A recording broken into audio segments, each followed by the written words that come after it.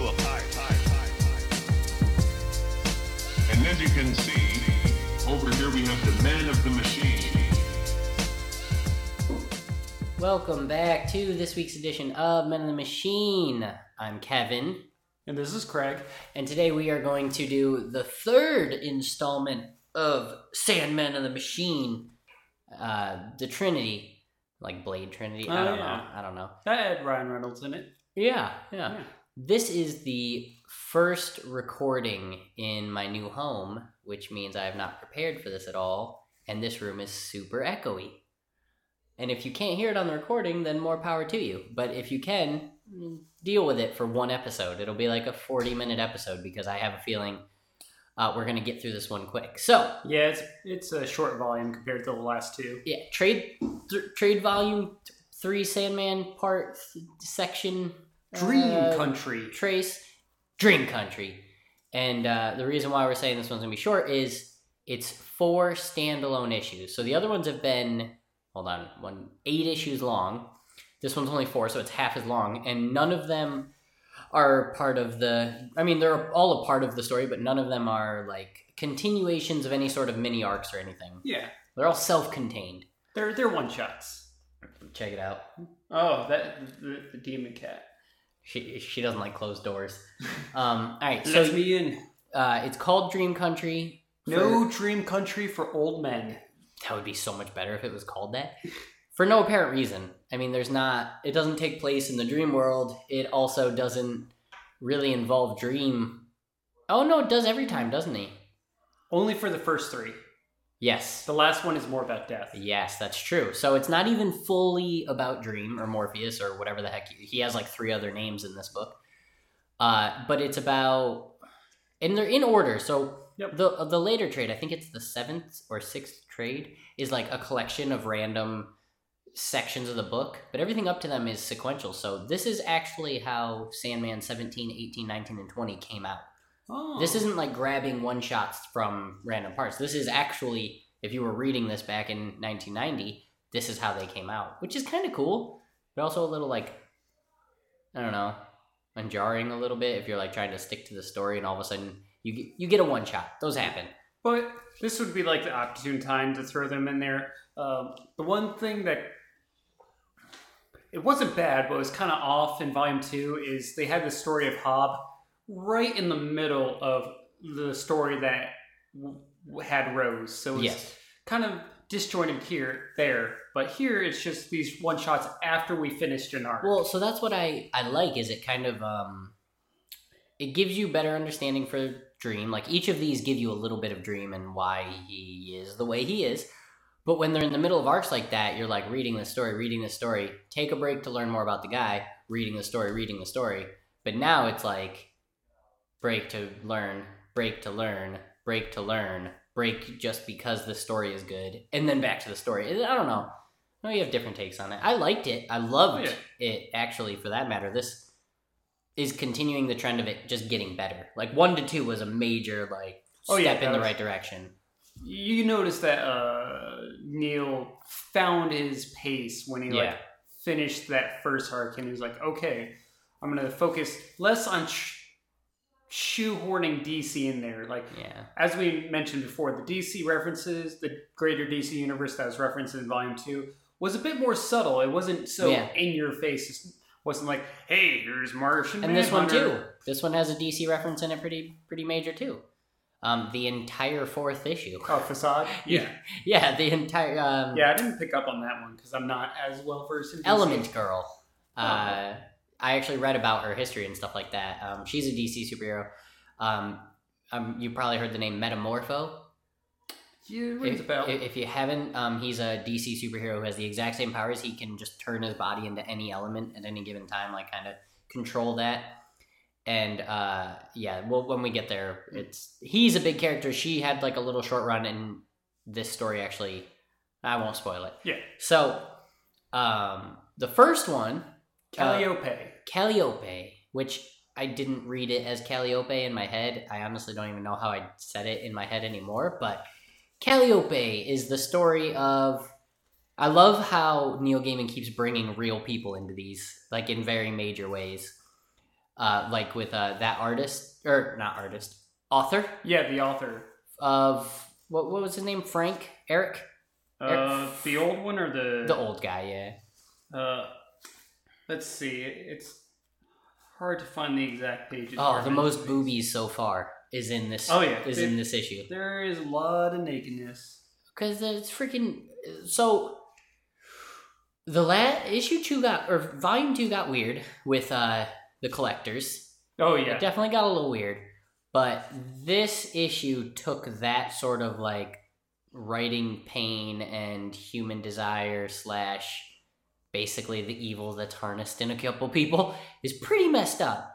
So while you're looking up his name, I'll give you the premise. Also, whatever his book was called, I had to Google it. It's a super famous book.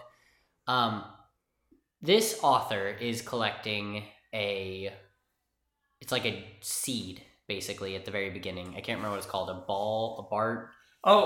Bazaar. Yeah, a Bazaar. They actually have one in like a lot of like fantasy work and stuff like that. Like it's a super. Bazaar comes up in book 5 of Harry Potter. That's what I was gonna say. When Ron gets poisoned on accident. Yeah, shove a Bazaar down his throat. Yeah, I couldn't remember if it was actually a Bazaar or not. Yeah, Bazaar is a mythical item that cures poison, pretty much. Oh, okay.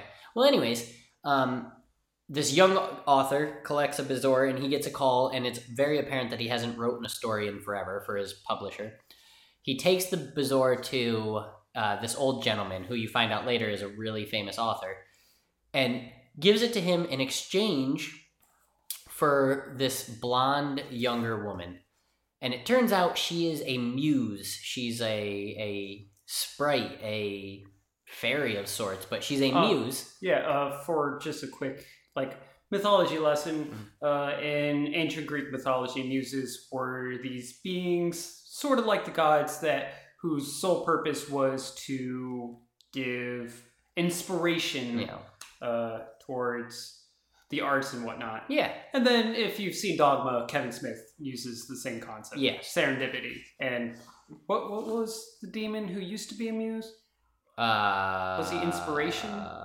There's a line where he was like, I was an artist. I was blank. Oh, yeah, I don't remember. Are you talking about when they're in the bar? Yes. Yeah. And he's in the white suit and all that. Yeah, I can't remember what he used to be, but so anyways, he trades him a Bazaar in exchange for this girl, and the old artist tells him, I know you've yada yada, you've had trouble writing. This old guy's a real dick. Oh yeah. He's like being super big asshole. And he's like, take her and you'll write better than you ever have or something. You'll become world known.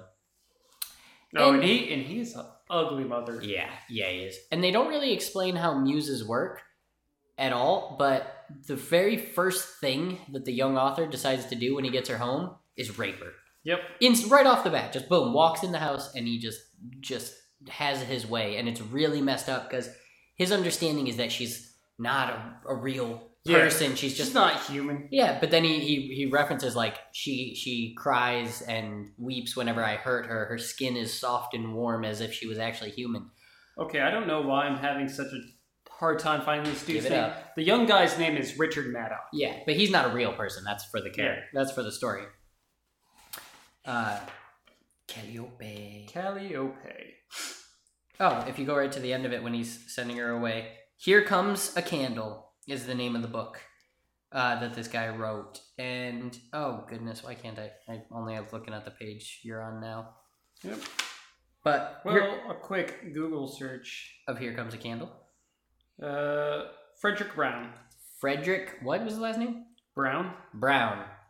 He is, yeah, they actually put him in this, which I wonder if Neil Gaiman got in like trouble with the family of this guy in any way, because he does not portray him as a good guy. Oh no, not at all. Any way, shape, or form. Like he basically just keeps telling this young author to piss off and like he's good for nothing and he's lucky he's doing this for him and such and such.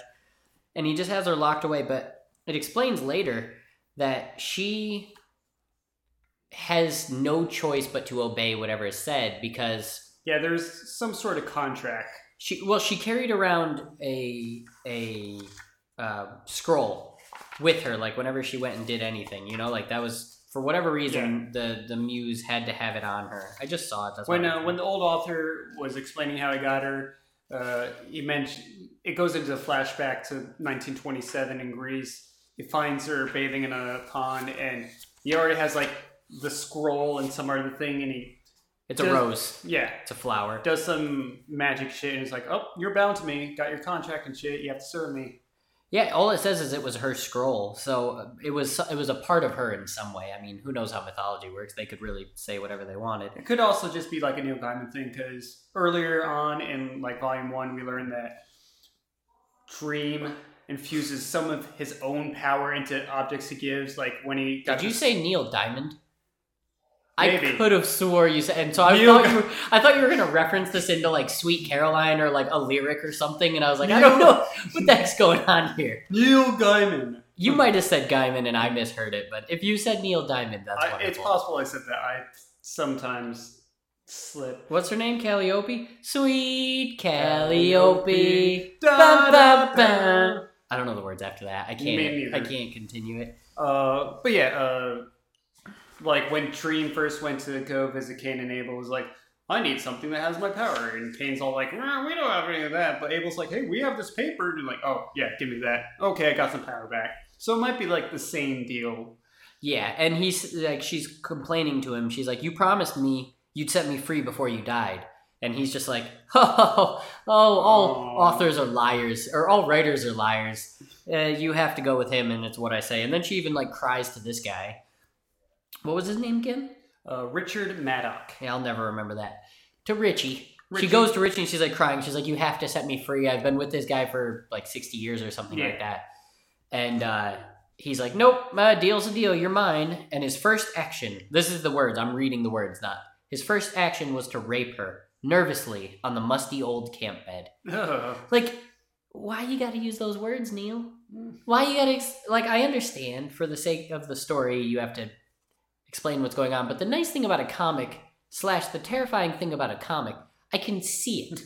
You don't have to use those words, Neil. It's freaking like her eyes are like glossed over white. She's like leaning back on the bed, basically just giving up entirely because she really can't handle it. And he says she's not even human, he told himself. She's thousands of years old, but her flesh was warm and her breath was sweet, and she choked back tears like a child whenever he hurt her. Why you gotta use those words, Neil? We will, coming from the fact that we just got out of the volume with a bunch of serial killers. But it just goes to show, like, we have become desensitized to murder. There's no getting around it. Yeah. You see it every day. You play video games with it. You read books about it. I read a lot of comics about it. Like, murder has become, like, second nature. It's screwed up, but you understand it. I don't think we'll ever get desensitized to rape, nor should we. But no, of course not. Also, that is just hard to, like, when I was reading it, I was actually at work, like, scrolling through my phone, and I was like, I feel so unclean.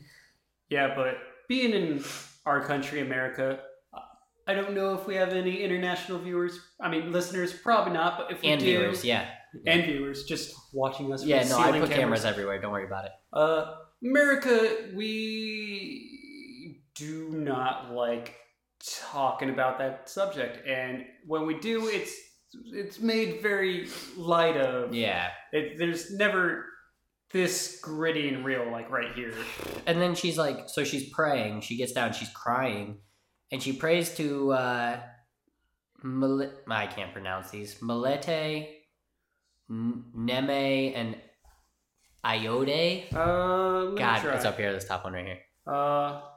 Melete, Memne, Iode, something like that. I was close. I'm pretty sure this is like the three witches from the last two volumes. Like, they're showing up again, and you can see it because it's like old, haggard, relatively average, hot lady. Yep. That's always how it portrays the three of them. And she's like, the three witches during volume 1 did mention, we've gone by different names depending on the age, and Clotho and the three sisters of fate. Yeah. So this is probably how she remembers them. Because she's ancient, she's thousands of years old. And they show up, and she's basically like, thank God you showed up, help me. And they're like, there's a reason we haven't shown up. We can't do anything for you. Your master owns you for all intents and purposes. You're under contract, but you can't break the rules. There may be someone who can help you. And she's like, anyone except him. And she uses a different name for, Dream. Yep. It turns out Dream had a kid with her, and the kid was like brutally murdered by some other god figure, which I don't remember who they say did it. That's par of course for ancient Greece. Everyone just dies. Oh, they kill each other all the time, or they're tricked into killing people. Like, I think, for example, Hercules, people have a very watered down view of who Hercules was because, the Disney movie and all that Yeah, jazz. of course. But if you read, like, the actual story of Hercules, Hera, like, mind controls or does something to him, and pretty much in a fit of insanity, he kills all his children. Sounds about right. Yep. So, yeah, the gods are always dicking each other over and dicking over the mortals and killing each other, and Hades just always gets the brunt of the Hades, stick.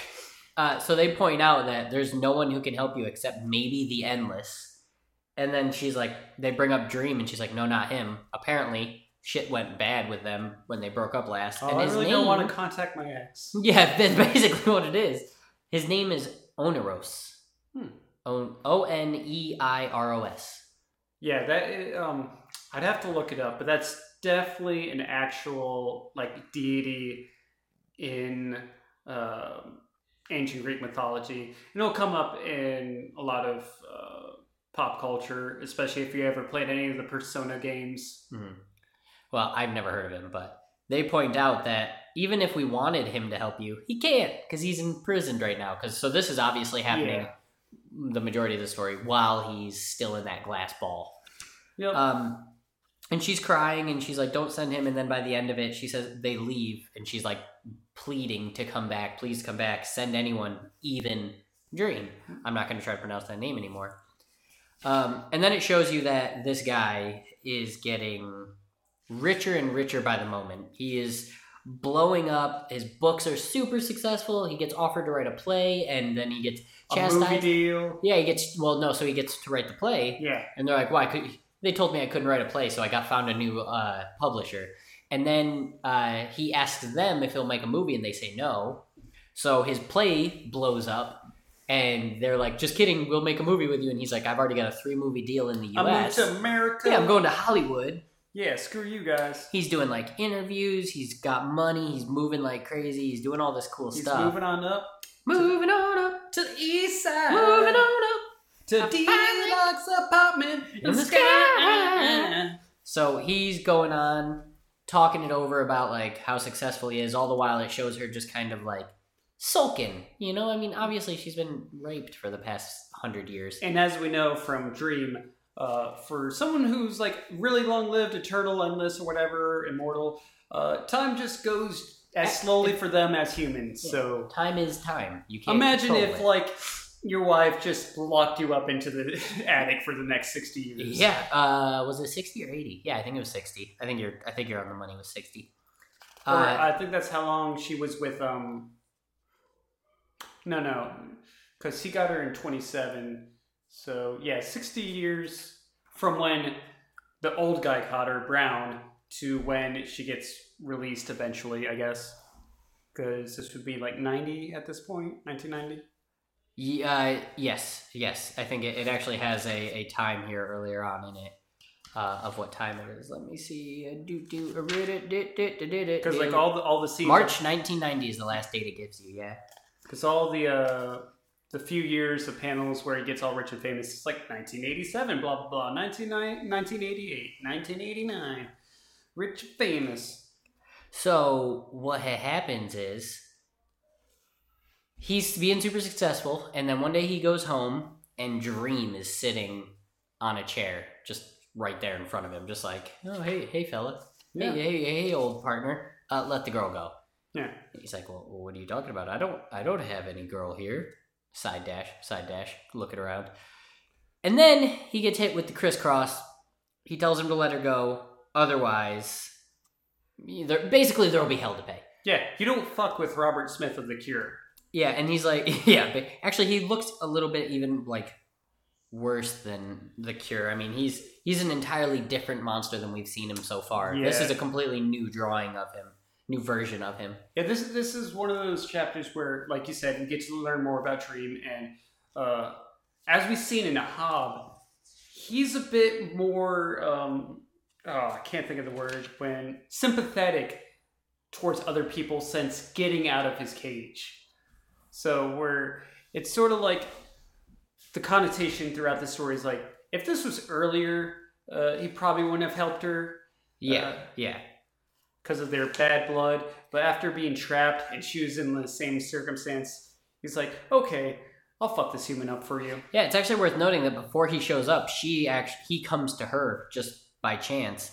And, not by chance. And she says, they told me that you had been in prison just like me. And he says, they speak the truth. I was in prison, but as you can see, I'm now free. So he talked to the ladies at some point, and that's why he's here. But she begs him, set me free. So he shows up, he tells him, and he goes, I can't get rid of her. She's, I'm so close. A few more years, and then I'm done. I'll be all set. And he's like, what is it? But you don't understand. I need her. If I didn't have her, I wouldn't be able to write. I wouldn't have ideas. Oh, and then what he does, I love so much. It was the best.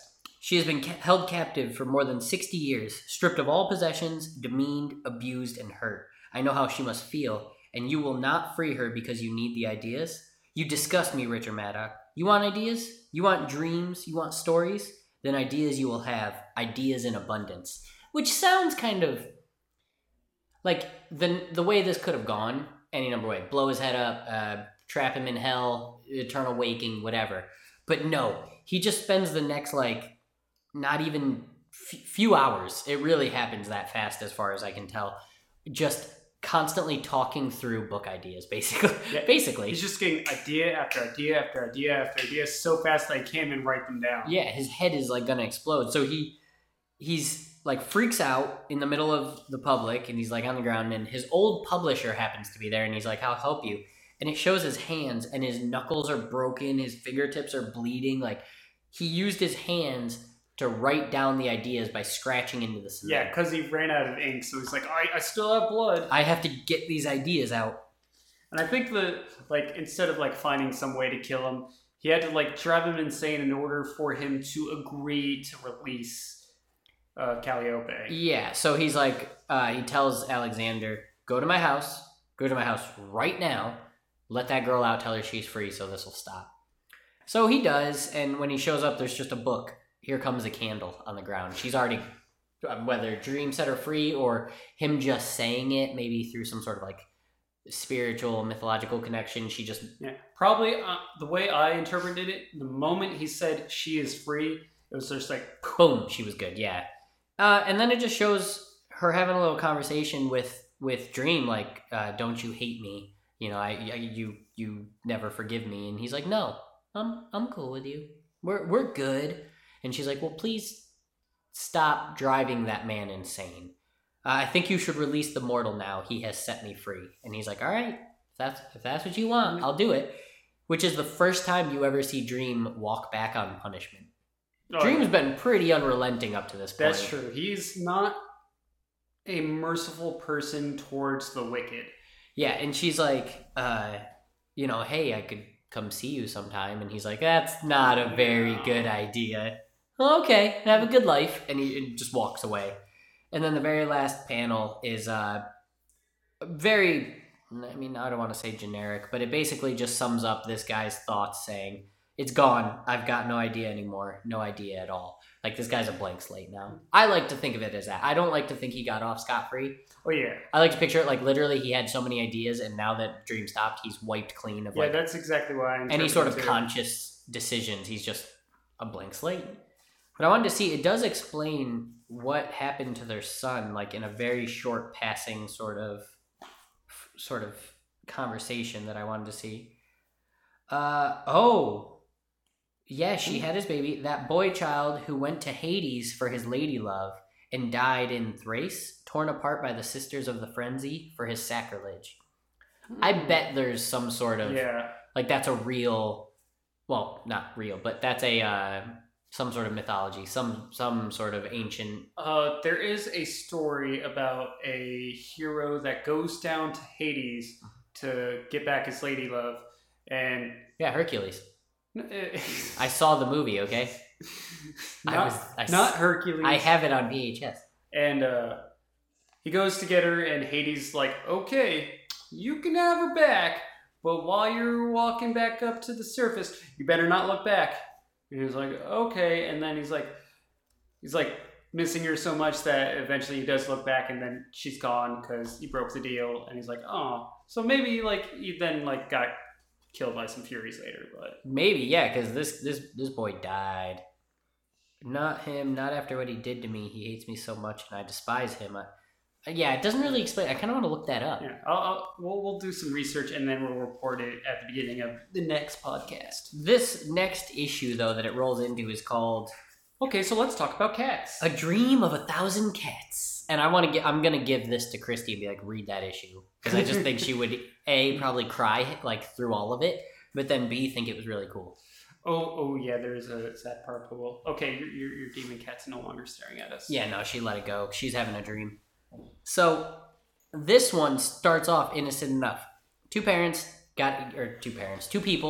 get a kitten, and they're taking care of it. You know, standard conversation. Come on, darling, come to bed.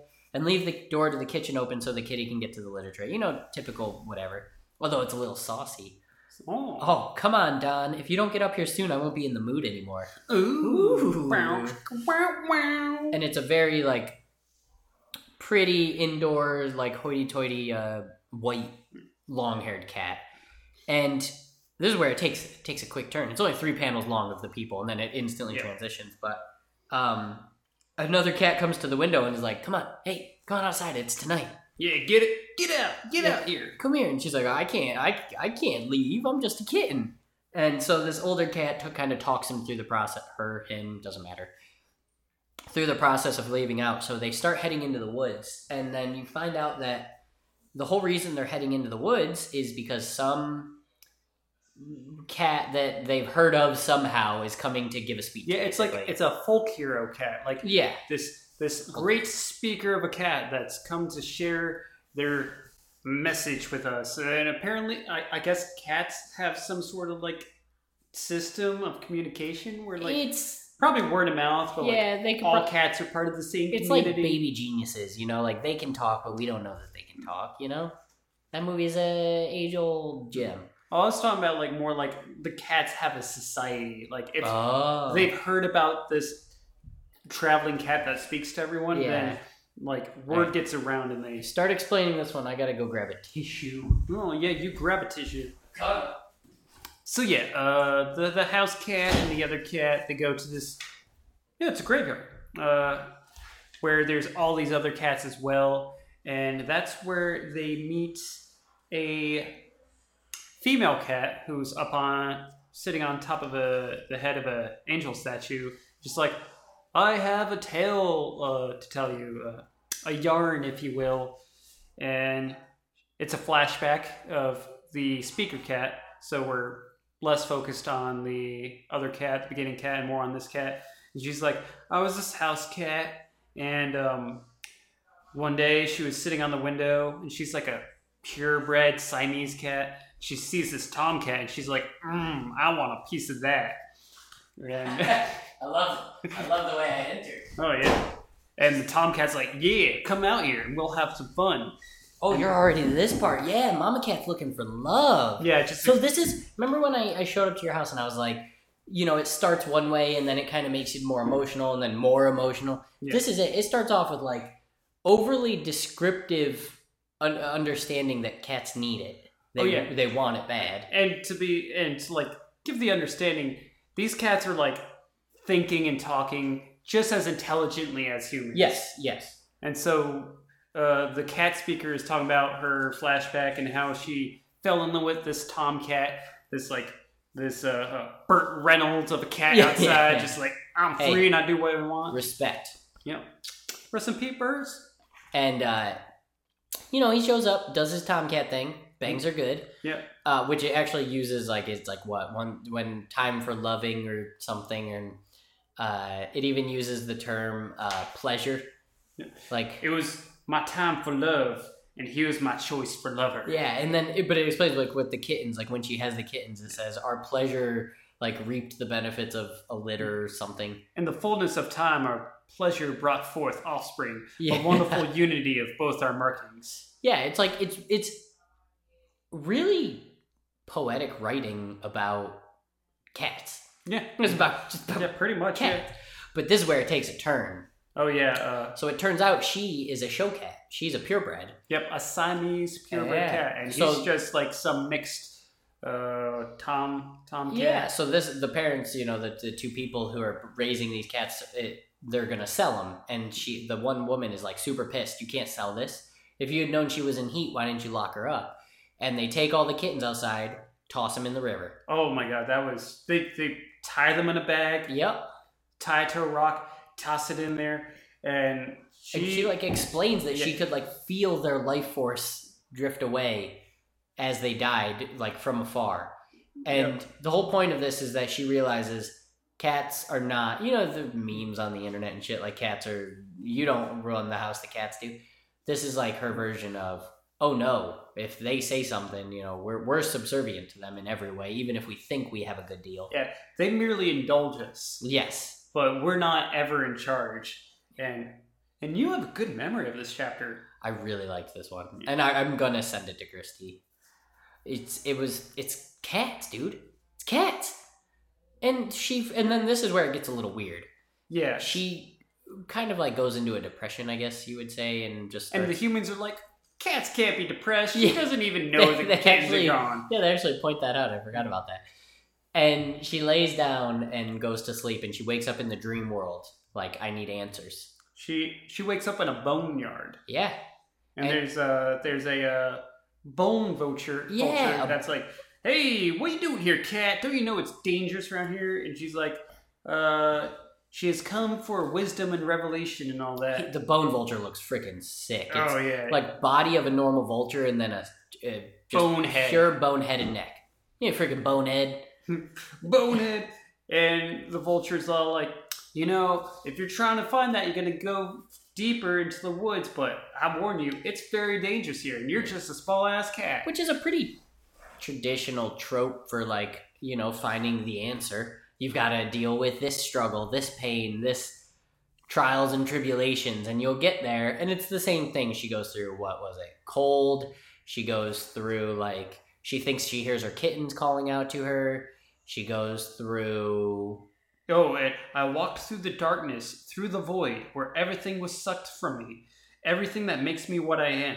But even in the emptiness of pure nothing, no longer knowing why I was walking or what I was seeking, I walked onward. And after a time, myself returned to me. It's kind of like, you remember when Buddy the Elf made the trip to New York City from the North Pole, and he had to go through the Gumdrop Forest and the Candy Cane Forest and the... Oh, I can't remember the other one. Is it Gumdrop Mountain? It might be Gumdrop Mountain. Same thing, struggles, rough terrain, tricks and games. And Eddie, Buddy makes it to New York. She makes it to the cave. Yeah. Now you explain. So she gets to the cave and she gets confronted by guardians. And one's a Pegasi, another is a... Griffin. Sure, if you want to call that thing a griffin. Isn't that a griffin? No, a griffin is a half bird, half lion. This is just... No, doesn't she yell at him? She yells at him. She says, does she call it a griffin? Yeah. I have come too far to be turned away now, griffin. Oh, that's a weird-ass griffin. Yeah. Oh, that's such an ugly griffin. Griffin, a Pegasus, a dragon, and that's it. Griffin, peg a dragon. Whoa. Griffin pegged a dragon. And she says, I'm not giving you an answer. You go freaking screw. I came to speak to, what is she calling him throughout this? Like, the dream, the master, the something. The Dream Lord. The Dream Lord. I wonder who that could be. Wah, wah, wah. Which is awesome, though, because that means this, in their continuity, this is all a real story. Because Dream is in the form of a cat. Like, yep, he's a giant panther. Oh, just a sit with red eyes. And even he gets his speech bubble. Like, so throughout this whole thing, all of the Endless have different speech bubbles. And Dreams is always squiggly black with white text. With white text and a white outline. Yep. And so whenever he shows up, it's definitely him. Yeah. Even if he's like a giant cat, you're like, is that Dream? I don't know. It could be a different thing. Then he speaks like, oh, it's Dream. There it is. They do that in like Justice League and stuff where Batman's word bubble is gray with a black outline, and Nightwing's is light blue with a dark blue outline, and Flash's is red with a yellow outline, so on and so forth. Huh. They do the same thing, so it's not uncommon in comics. I'm pretty sure if anyone's ever read one, they'll know exactly what we're talking about. But typically for the Sandman comics, the only one that gets special speech Is the bubbles. Endless, yeah. Yep. No, just No, all of the Endless do do, they? except Death, I think. Yeah, Death is normal. Yeah. I would have to go back and Because look Desires was like red text. Oh. And what was the other one? Despair. Despair. Maybe it was Despairs that was red text. Yeah, I think it was Despair. One of them. Yeah, and like the Devils was like red text on black font or on a black background. Remember? Oh, I don't. I'll do some research. Yeah. Keep talking. Okay, so remember, viewers, we'll have to tell you that as well as who Morpheus' son was. The one that got ripped apart by Furies. Oh yeah, they never give him a name. And so she's like looking for wisdom, and Dream is like, okay, so I'm going to tell you a story about how things used to be. This here's a story all about how all of this cat stuff used to go down. I totally fixed that at the end there. So he was like, there was once a time where cats were the dominant species on Earth, and they were just like gigantic. Like these are giant cats, not like a tiger. No, like full-on Tyrannosaurus Rex from Jurassic Park-sized cats. But they're shaped like house cats. Yes. And they're just as cute. And they're like, and humans were just these little guys that would go around during the day. They would like pet and groom the cats, and they were like our little pets, and it was all good until at nighttime where we're like, okay, time to hunt humans. Which, that's such a messed up relationship. And this one frame at the bottom is just just an outline of a cat's jaw, well, like its teeth and fangs and its eyes on black, and there's the moon, and it looks terrifying, just like your cat. No, my cat is an angel. You were just stepping to her the wrong way, that's all. I didn't even move. You stepped to her the wrong way. Don't let it happen again. And then here's the nice parallel where just like how this cat is a speaker for cats, there was a human. Yep, Desires is yellow with black text. Oh, yeah, you're right. There was a human who was like, I'm tired of being a cat's plaything and getting hunted by them and having to groom them. But if we dream, we can change everything. And it's not even a significant amount. It was, I think he said, 1,000 perhaps. It took only 1,000 humans of dreaming for change to happen. And the cat is like, so was this how things were? And then Dream explains, well, no. Because they dreamed so much, what once was no longer existed. They rewrote. But not so they dreamed so much. It only took about 1,000. Yep. They rewrote the entire history of existence, so they're the dominant species. The best way to explain that for people like Jake and DJ is the way the Shadow Men operate in John Dies at the End. Ooh, yeah. It's not that they changed anything, it's just that they made it so it was never not that way. Yeah, exactly, like with Amy's hand, it's like, oh, it's gone. Wait, it was always gone. Yeah, it's always been gone. Actually, I forgot about that. Yeah. Wow, we should do a podcast about John Dies at the End Ooh, sometime. yeah. I mean, that could be like a special, like, 4-person one, since we're all very much into it. That's a good point. Continue. Sorry. Oh, but while we're here, Oniro? Again, it's one of those weird spelling. Or Neri. There's a couple different pronunciations it shows. Was just the name for a ton of different gods and demigods that ruled over dreams, nightmares, and oniromantic symbols. I'm going to try to find about his kid, though. Yeah, that makes sense. Oniris. And then Dream is like, do you understand now? If you want the change you really want, you just gotta get enough cats to dream. Yeah, basically the exact same that people did. Just go spread the word. Yeah, just 1,000 cats is all you need. Just 1,000 cats dreaming. And then it cuts out of the flashback, and she's like, do you see it? Yeah. Do you see it? You can't handle the truth. And all of the cats do the exact same thing that people do when they hear some sort of like priest guy telling you the end of the world is coming and rapture is upon us. They're just like, all right. You're crazy. And the little kitten's like, or do you think that's real? Because it sounded pretty real. Nah, you're just a stupid kitten. There's no way. There's the cat that he or she, I don't know if the gender of the kitten, went out with is like, yeah, but how are you actually going to get 1,000 cats to all dream the same thing? That's impossible. I am having the absolute hardest time finding anything about Morpheus' son. And then there's a few more pages where they're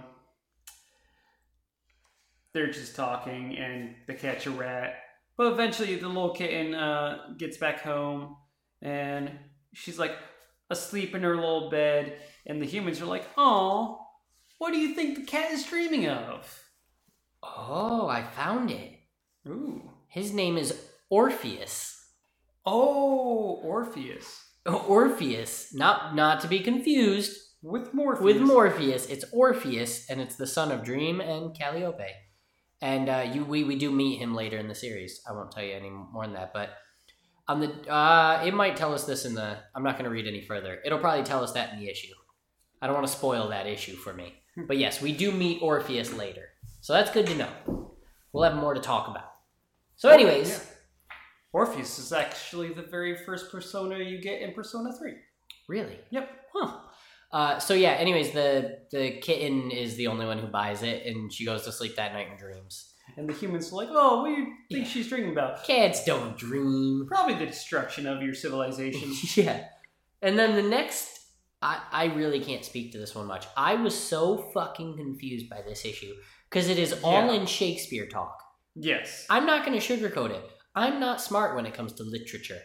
And this issue was like Neil Gaiman being like, if I was to write Shakespeare, here is how I would do it. Lost me entirely. Okay, so I can understand everything that's going on outside of the play itself. Even that was confusing me because I had to try to go back and forth and I couldn't do it. But the play itself was just like...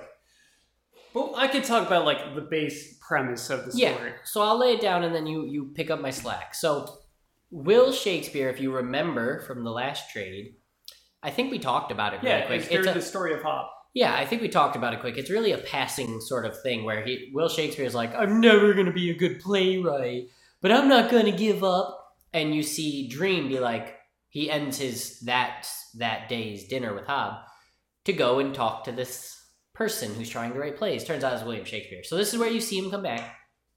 He is headed to a undetermined location to put on a play for a very specific person, which turns out to be Dream. They put on the play for X number of mythological beasts and demons and gods and creatures. Oh, so it's specifically the Fae, or fairies, the fairy folk. So see? That's one thing I completely glossed by. So, the king and queen of the Fae folk are Lord Oberon and Lady Titania. Mm-hmm. Those are real... Yes. In mythology, they're real figures. And if you read more about fairies and the Fae, you learn about, like, the summer court and the winter court. And they have this whole mythology that's tied to them. And it's a Western, European, British, Celtic tradition. So that's mainly what this deals with. And of course, it was a lot of, well, not a lot, but some of what Shakespeare touched upon in his plays. Like, this is obviously referring to A Midsummer Night's Dream, which I wish I could talk more about it, but it's one of the Shakespeare plays I have not read. Personally, I think I've only read Othello, Romeo and Juliet, and Macbeth. Hamlet. But yes, so this is pretty much Neil Gaiman's explanation in the Sandman universe about how he ended up writing A Midsummer's Night Dream, which is the title of the chapter. Yes. And we learn a little bit later on in the chapter that from that conversation he had with Hob, he made a deal that in exchange for all these ideas, there are 2 times where Shakespeare old Willie will have to write a play for Morpheus. Yeah, not Orpheus, different guy. Morpheus. And he puts, And this is play number 1. Yes, and it's of just because. That's all he knows. He just knows he has to show up and put on this play. So yeah, Willie Shakespeare talks to like their troupe leader, which I forget his name, which I'm pretty sure it's like the real name of the troupe. Is it really? Yeah. I know his son, Hamnet. Hamnet. That's what his son is. Let's see. Yeah, the leader of the troupe, it's Richard Burbage, the leading man of Lord Strange's Men. Because, of course, back then, if you were a playwright or whatever, you would be in the employ of a nobleman, a lord or whatnot, because otherwise you wouldn't actually make any money and you'd starve to death. I'm trying to find if this guy was legit. What would you say his name was? Richard Burbage, and it's Lord Strange's Men. Lord Strange's Men is a real thing. Yep. Let's say Richard Burbage. So, pretty much, the main characters of the troupe are Richard Burbage, the lead man, Willie Shakespeare, and Will's son Hamlet. Richard Burbage was an English stage actor, widely considered to have been one of the most famous actors of the Globe Theatre and of his time. Yep. He died in 1619. Yeah, he acted in everything Shakespeare ever did. Yeah, Neil really does his homework. Yeah, you ain't kidding, man. Jesus Christ. And so they get to this like green out in the countryside. No one's there except for Dream, who's in his little Shakespearean outfit. And Richard's like, what's going on? And Will's like, this is who we're playing for. Yeah, this is but it's just a field. Oh boy, this was Dream like calls him a fool. He's like, this was a play before your species ever existed. This was a stage before you, something like that. And then he's like, don't worry. Dream is like, your audience is coming. And then this whole big door opens up. It's like, it's a shape in the man in the countryside. So if you were to like, if you're up on a hill looking down, this light man, which is you would have to see the panel, but he opens the door and out comes all the Fae. And you have like a big close up of Lord Oberon, Lady Titania, you can see Puck, and then a whole bunch of others. And so it's revealed, hey, I had you write this play about Lord Oberon and Lady Titania, and now you'll play it for Lord Oberon and Lady Titania. And throughout it, later on, it turns out, freaking, he does this every few thousand years. She's like, oh, I know this play. I know this story that you're doing. And I can't remember what she says. She says, I've seen it before a few times now. And he says, you'll see it again or something. He apparently just picks people, has them write these for these, and has them show up like, all right, time again. And they mentioned that it's been a while since the Fae been to like Earth. Yeah. They're living in their own world, and they've kind of like just... They're happy. They divorce themselves from the humans, because the humans have progressed to a point where... Humans are dirtbags. Yeah, they're dirtbags. It's just a fact. And also during this story, we have like this little thing going on between William and Hamnet, where Hamnet's like, Richard's like, it's great that that's your father. He's like, it's not so great. He really doesn't pay attention to me. In fact, I think that ever since he talked to Dream, he was all about his plays. I'm pretty sure if I died, he would just write a play about me. Yeah. Which, Hamlet, I don't see it. I don't see it. But he also says, like, we got together to go over my lines or something for 10 minutes, and it's the most I've seen him in weeks or something like that. Clearly, they do not have the best father-son relationship in the world. Nope. That's kind of a given. Sorry. Oh, go ahead. The ending I didn't understand, so we can skip right to the end. They put on the play.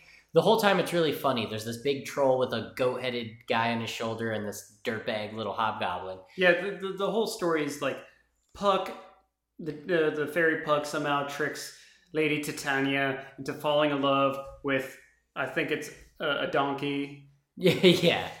But so at throughout it, while the play's going on, Puck decides, like, I can play Puck better than you can play Puck. He's like, oh, you did a good job, human, but I have years of experience Yeah. being me. So he tricks him or he knocks him out, knocks him unconscious, and plays for him. So at the end, this is the part I didn't understand. Play is over with. Everyone's pleased with it. The Fae go back, but Puck stays on the mortal realm, but it doesn't really... I'm assuming we'll see him in a later issue. Yeah, that's what. Because it kind of just glosses over the fact that he's like, I'll be here. It's a really creepy panel, too, of his like face fading into blackness. Yes. I really did not understand this part at all. That is scary. I didn't understand it. I think it's just like for future reference. Yeah, in some way. And then the greatest part was the ending. They all wake up. Oh, during the intermission. Yep. Because they want to get paid. Dream's like, no, Richard, just hold on about it. It'll be taken care of later. But Richard's like, no, I want to be paid. So it goes up to Lord Oberon. He's like, could I have some gold? He's like, sure, human. Here's some just gold. A little. Here's a lot of gold, just like a giant sack of gold. Yeah. And so they wake up and they're like, did that even happen? It's like, Richard's like, I know it's happened because I got this gold. And he, yeah, it's just yellow flower petals that just fall out of the sack. He got freaking super grift. But I liked that. I did like the ending. They wake up. It didn't really happen, but obviously it did happen. I just didn't understand any of that issue at all. I really missed 90% of what happened in it. But yeah, we went through this one. We talked about this one pretty quickly. I would say if you're a fan of Shakespeare and you've actually read Midsummer's Night Dream and you know things about fairies and fae and whatnot, it's a great chapter. Yeah. Like, it is a nice take on Neil Gaiman with William Shakespeare in his universe, the Sandman universe.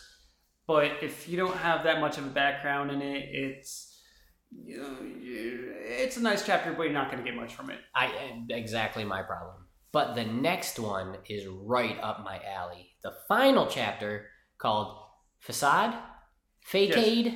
Facade. Facade. So the final issue, Facade, is self-contained. You never see Dream in it. Instead, you meet a woman whose name is Urania, something like that. Urania something. But, well, you don't even see her name at first, but it's Urania Blackwell. Found it. Nailed it. They call her Rainy. And it's just painting a picture of how sad this lady is. Here, let me just read the first few lines because it's that intense. They say the cigarettes will kill you, eventually. Fine. That's just fine. I only wish they'd do it faster. I draw the smoke into my lungs, extract the nicotine and the tar, and it doesn't do anything for me. But I like the smoke. I like the ash, the way it falls. I like breathing out the smoke.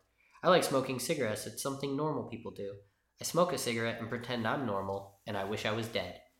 That's all. That's the first page. It's so heavy setup, and you see like she's putting out her cigarette in a porcelain mask, like that's her ashtray.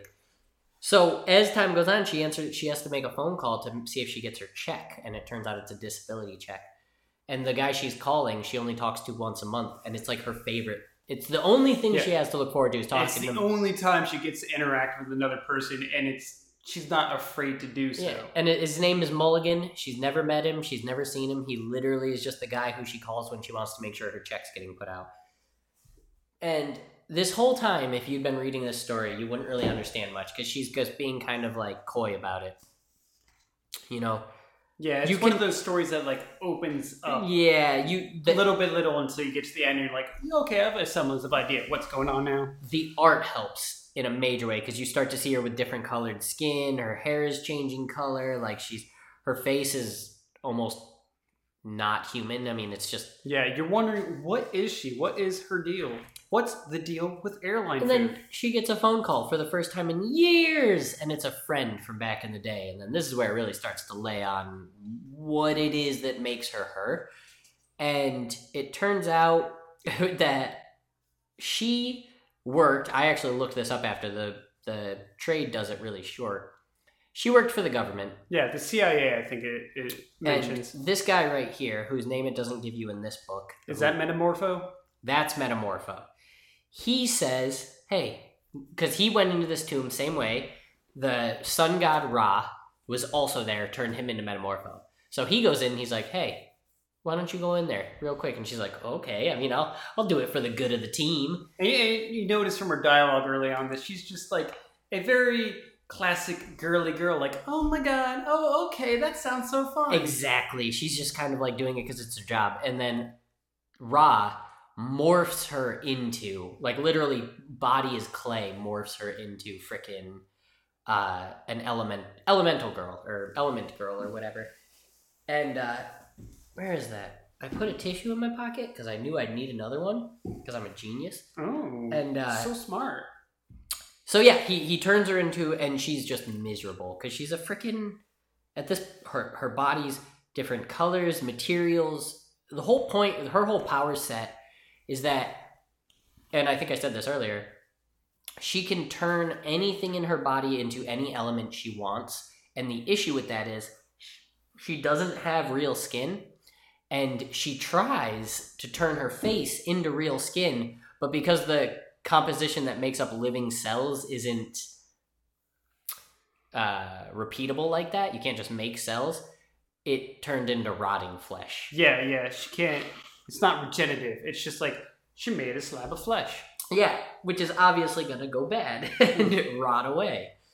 And so what she does is she turns her face into this sort of porcelain material, and it works for a little while. The problem is it falls off after about a day or two. Yep. And that's all she can do. So she goes out to lunch, and this girl she went out to meet is some friend. Does it really go into it? Yeah, she's a friend she had back in the company, so the CIA. Yeah. And I think she's having an affair with another man in the company who's married, and she's pregnant. And she's basically just like, this is one of her few friends in the company that would understand, even though they haven't seen each other in years. And she just wants some help. But obviously, did you say what our leading lady's name is? Yep, Rainey. Urena Blackwell. Yep, Rainey is just like, internally, I have way worse problems than this, but I'm just glad you're interacting with me. I just have a skin condition. And midway through the conversation, though, her face falls off. Whoop, my face fell off. Just like as like a solid piece, too. It's not even like some sort of like sliding in opera or Repo the Genetic Opera, how Paris Hilton's face like peels off. No, I hated that scene. You didn't like that? The face falling off? Oh. It's so good. It's so good. And so she runs back home. She's all frightened. People see her. It's like, oh, it's a monster. And she's all crying and super sad. What's that stuff? Zydrate? Did you know Zydrate comes in a little glass vial? A little glass vial? A little glass vial. And I can't remember the next line. It's a battery. But anyways, so she runs home and she's like, oh crap, I left my keys in my purse and I left my purse back home. So she turns her hand into magnesium and rots her way through the door. Yep. Because that's what she can do. And then she's so upset, and she mentioned before when she called the company, the man, Officer Mulligan, is like her only friend. Yeah. But she can only call him like once a month. So she's so upset, she just wants to talk to someone. And she calls up the company and is like, can I talk to Mulligan? There's no one that works here by that name. Sorry, ma'am, you have the wrong number. Yeah. And so she just devolves into I did actually really like this panel, though, where she's like, why am I even wearing this clothes anymore? And she just turns her body into, what is it? Nitrogen. Yeah, just turns her entire body into nitrogen, so her clothes just falls because she's a gas, and then instantly comes back as her true form, which it's like silver leg, one of her other legs brown, she has like black underwear, the right side of her upper torso is orange, the left side is purple, green hair, and like a gray face. Just a super hodgepodge of elements, which it never really goes into deal what they are. I think it's just kind of representative. And she just devolves into this depression, says she'll kill herself, and the entrance of death is great. She's like, hello, do you want to talk about it? Yeah, and Death's just sitting there, which looks exactly... Death never changes form like Dream does. No. Which I think is great, because Death wouldn't change form. That makes sense to me. But she's the same throughout. And then they're having like a light conversation. How'd you get in? Well, the door was open and I walked on in. Yep. Like, what are you talking about? And she realizes, Rainey realizes, oh my God, this is Death. Like, she's here. Did you finally come for me? Yeah. And Death's like, no, there's just someone up a mother upstairs slipped off a ladder. I told you the door was open. I just walked in. Yeah, this is an entire coincidence. But, you know, I'm here to talk if you want to. And then Rainey just goes on about how she wants to die, but she literally can't kill herself. Let me read some of these, because these are awesome. Yeah, go for it. She goes on and on about the different ways she's thought of killing herself. And she's like, I'm not scared of dying. I want to die. I can't do... So she says, I've been thinking about it for so long now, I can't slit my wrists. I don't have any blood. When I was at high school, a kid shut himself in a garage, took sleeping pills, climbed in the car, and turned the ignition. I can't do that. Carbon monoxide's just another gas to me. And my body just processes poison. I can't shoot myself. A bullet wouldn't do any real damage. So then I get more extreme. Now, this is where it gets... Like, if she did this... Oh, okay. This was what makes her power kind of awesome. Maybe I could sit at ground zero of a nuclear test if I could find one, but I'm afraid I could survive that. I think I would. Perhaps I'd be too radioactive, but I'd survive. Then no one would ever want to talk to me, which is really sad that she throws that in there. Like, she just wants a friend. Like, that's all she wants. But then she says, I thought about transmutating myself to free oxygen radicals and just melding with the air. Or with added hydrogen, I could become water and join myself with the sea. But I'd probably still be conscious, just spread out all over the world. That would be hell on earth. Oh, yeah. If, like, I can understand why she wouldn't have done that yet, but that is the absolute, like, worst existence compared to what she's already at. But anyways, so she's crying, and she yells aloud, and Dream explains exactly like she did to the last guy who... Death. That's what I said. You said Shit, that's what I said. Okay, That's you said Death. Yeah, go ahead. Death explains to her the exact same way she did to the older man who, at the end of Volume 1, she escorted to the other side. No matter what, everything dies. The only thing endless is death. Like, even compared to all the other stuff, the only thing that's going to make it to the end is death. So, yes, you may want to die. It will come. You know, it'll happen. And this is where she explains, right, Ra has been turning people into metamorphs left and right. Yeah. Anyone who shows up, he turns into a metamorph. You want to be a metamorph? Done. Yeah, and she's like, remember Algon? He was the Roman centurion, a metamorph like you. He was only 2,000 years old, and he died in a volcano, remember? And she goes on to explain that, like, Ra's such an idiot. He's doing this to fight a war. A war versus the... Apep, the snake that never dies. And she's like... Except 3,000 years ago, he died. And I've tried telling this to Ra, and he just doesn't take the freaking hint. So, she's being a little blunt, I won't lie, but not in like an aggressive way, just in like a super cold way. I'm everywhere. You know, she explains, in West Africa, a small village is being massacred by mercenaries in pay of their own government. I'm there. In the farthest reaches of a distant galaxy, a planet is being ripped apart by internal stresses. The planet was the home of many crystal intelligences. Calm and fine and beautiful. I'm there as well. I'm in the cars and boats and planes and hospitals and forests and abattoirs. For some folks, death is a release, and for others, death is an abomination. It's like a 3-page, not monologue, but like one-sided conversation where she's like, I get it. You want to die. I get it. It'll happen. It's just not going to happen right now. I do like that this is a parallel to how Volume 1 ended.